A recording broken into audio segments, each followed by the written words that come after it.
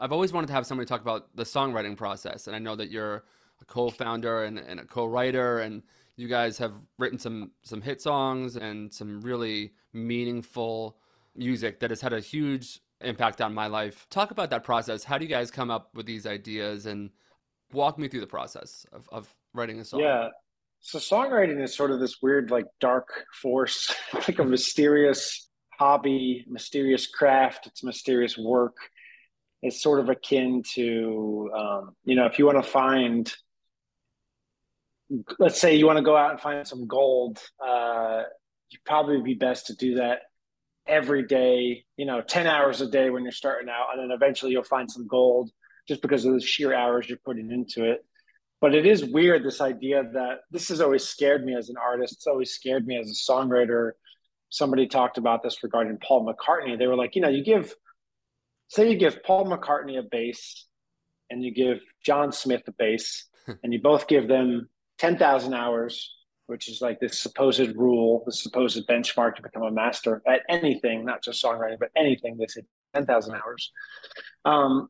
One person becomes Paul McCartney, and John Smith does not become Paul McCartney. What did the other person do that the other one didn't do?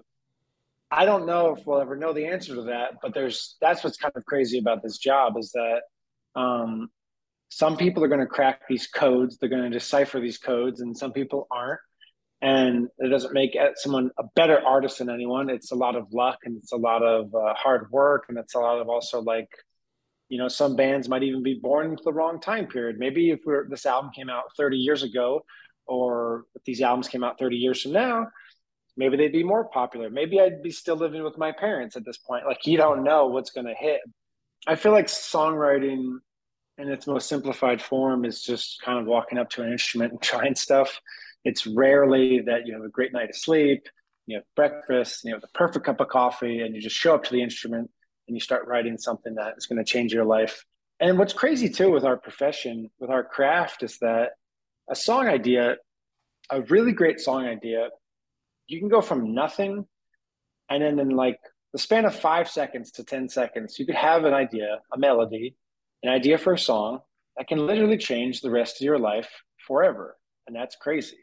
And when you look at a piano, when you look at a guitar, something I really like about it is it's technically an even playing field. When you look at a piano, it's the same piano that Beethoven looked at. It's the same piano that Tom York from Radiohead or That's Tom so cool. I love Petty that. or Neil Young. It's like when you see a guitar, it's the same six strings. What Metallica did, what the White Stripes did, what Nirvana did, and what every band that's guitar heavy has done with the guitar, and piano bands have done with piano. It's kind of crazy, but it's in that regard, it's an even playing field. It's just what people do with it, and I think I love that aspect about it a lot. That you can go up to it and sort of put your own thumbprint on it, your own DNA. And yeah, like I said, like sometimes you're just like right now I'm on tour with my wife and two kids, and sometimes we'll be in our green room and the kids will kind of be playing, and I'll go up to the piano and I'll record something that maybe is like literally 13 seconds. I'll save it as a voice memo, and then we'll get off tour maybe 18 months from now, 2 years from now, whatever it's going to be, and then you go back to this Dropbox folder and you listen to these ideas, and then those become eventually either Lumineers ideas or other projects that I'm working on. And it's that kind of it is that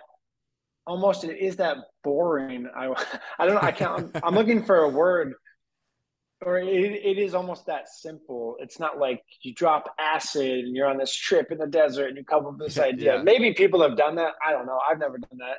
Right. And as cool as that story would be, I feel like it is very.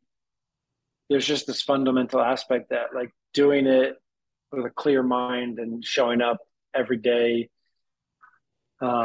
is really important. And it's the only thing in my life I never really kind of got bored with. Like maybe when I was a teenager, I got like really into golf for 6 months, and then I would like hate golf. And maybe I really got into trying this thing out, like skateboarding or something, and I'd get sick of it. And I've been doing this now, really interested in music for probably going on 20 years, and it's still like just as passionate, just as strong, which I'm really lucky to have.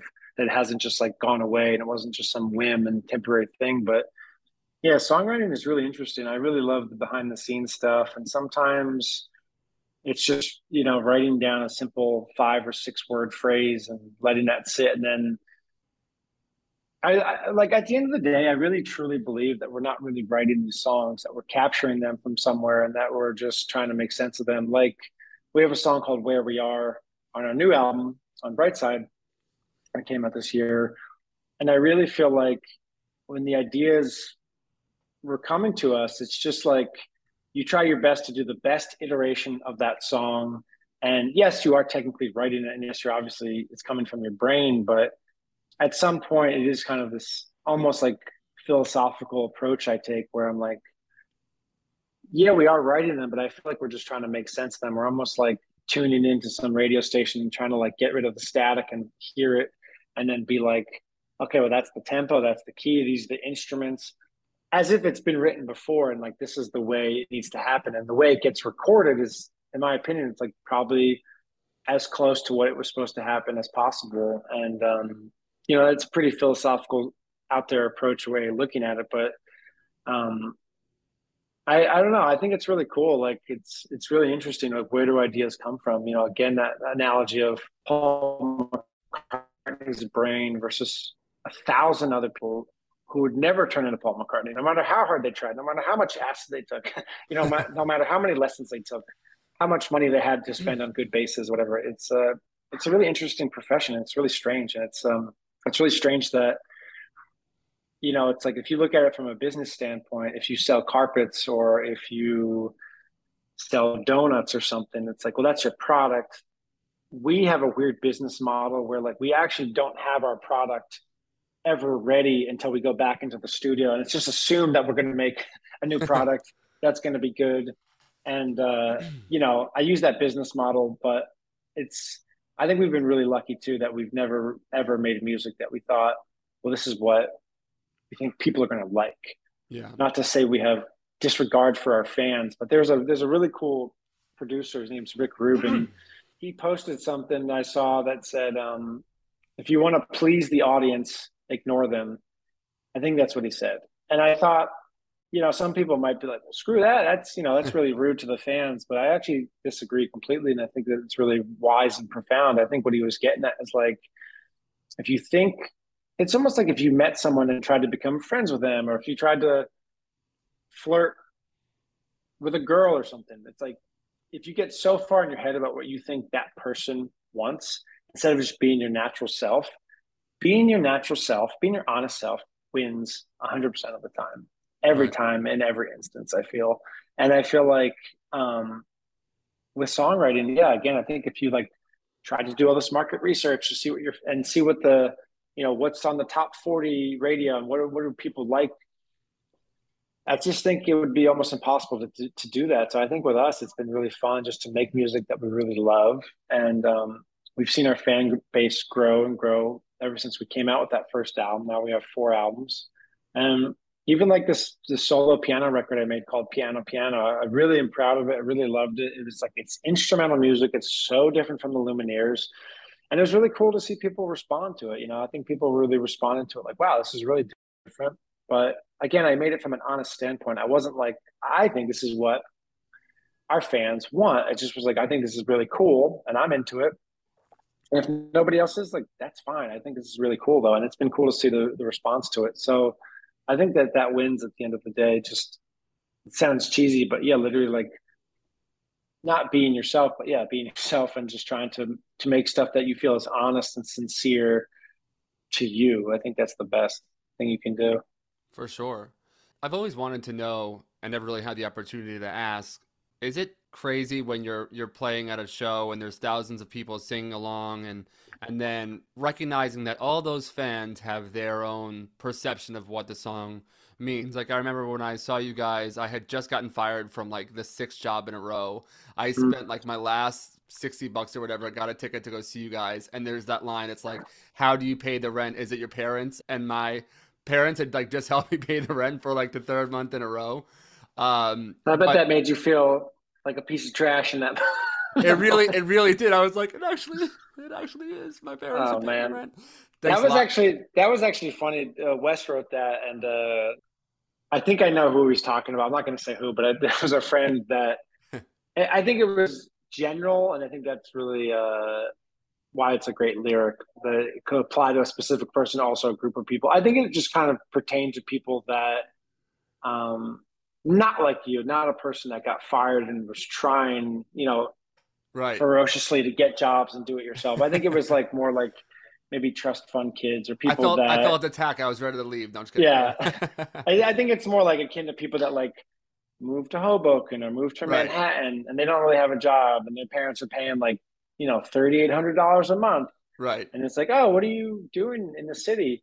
Yeah. Oh, no, I'm looking for a job. And you're like, well, wait, what? So I think that's Yeah. where that came from. But yeah, no, I think that, Is it weird to have people like reinterpret I get just not to cut you no, off there, but I think that's great. I mean, I remember, yeah. my favorite band is probably Radiohead. And I remember seeing a quote from an interview, Johnny Greenwood, the guitarist, talking about, he had said something to the effect of, he's like, I think that when people go to a concert, it's sort of a selfish, like, not selfish endeavor, but like a selfish experience in that when you're seeing a concert and you're really getting hit by the music and you're being, it's like almost overwhelming, you're probably thinking like, I'm feeling this more than anyone in this room right now. Yeah. This is like literally like for me, this is speaking to me on such a deep, profound level that nobody else is going to get it as much as I do. I was there by And myself too, which is like next level.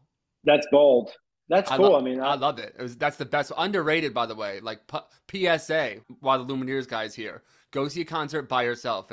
I've done that several times now. It's a meaningful experience. It's actually really good. At first, it's weird, but then you're completely present and I it's could say that. I've gone to a amazing. couple of movies by myself, and you take in the movie in a more almost profound Yeah. way because there's the need to talk to somebody, Right. because we're humans. But Yeah. yeah, I think that no, that's really cool though. I think that people like taking it for what they need to get out of it, for what they want to get out of it, and that's happened to me too. Like I've misheard.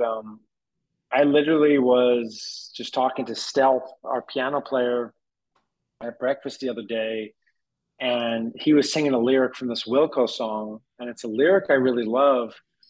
And what I thought Jeff Tweedy was singing was, "Distance has a way of making love understandable." And it was like one of my favorite lyrics for like over a decade now. That's what I thought he was saying. And Stealth was like, "That's not the lyric. The lyric is distance has no way of making love understandable." And I was like, wait.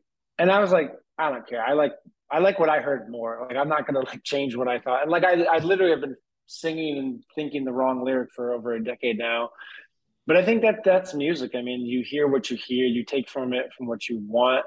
And I think that, the same thing happens with TV shows and movies. Some people hate them and some people think like, wow, it just changed my life. And I think with music too, like, take a song and somebody might say, that's a really sad song. And other people might say, that's a really happy song. It makes me so happy. What are you talking about? I'm like, you know what? You're both right. Right. Who cares at the end of the day? If it does something for you, awesome. That's Well, kind of the whole point of art, is to move you, whether it makes you sad or angry or does this or that. I think that that actually is the point of art, is to do something to you. If you listen to a song or look at a piece of art and you truly feel nothing, then the artist didn't do their job, or maybe you're just dead inside. Either way, one of the two. either way, Well, the thing that's supposed to happen did not happen. yeah.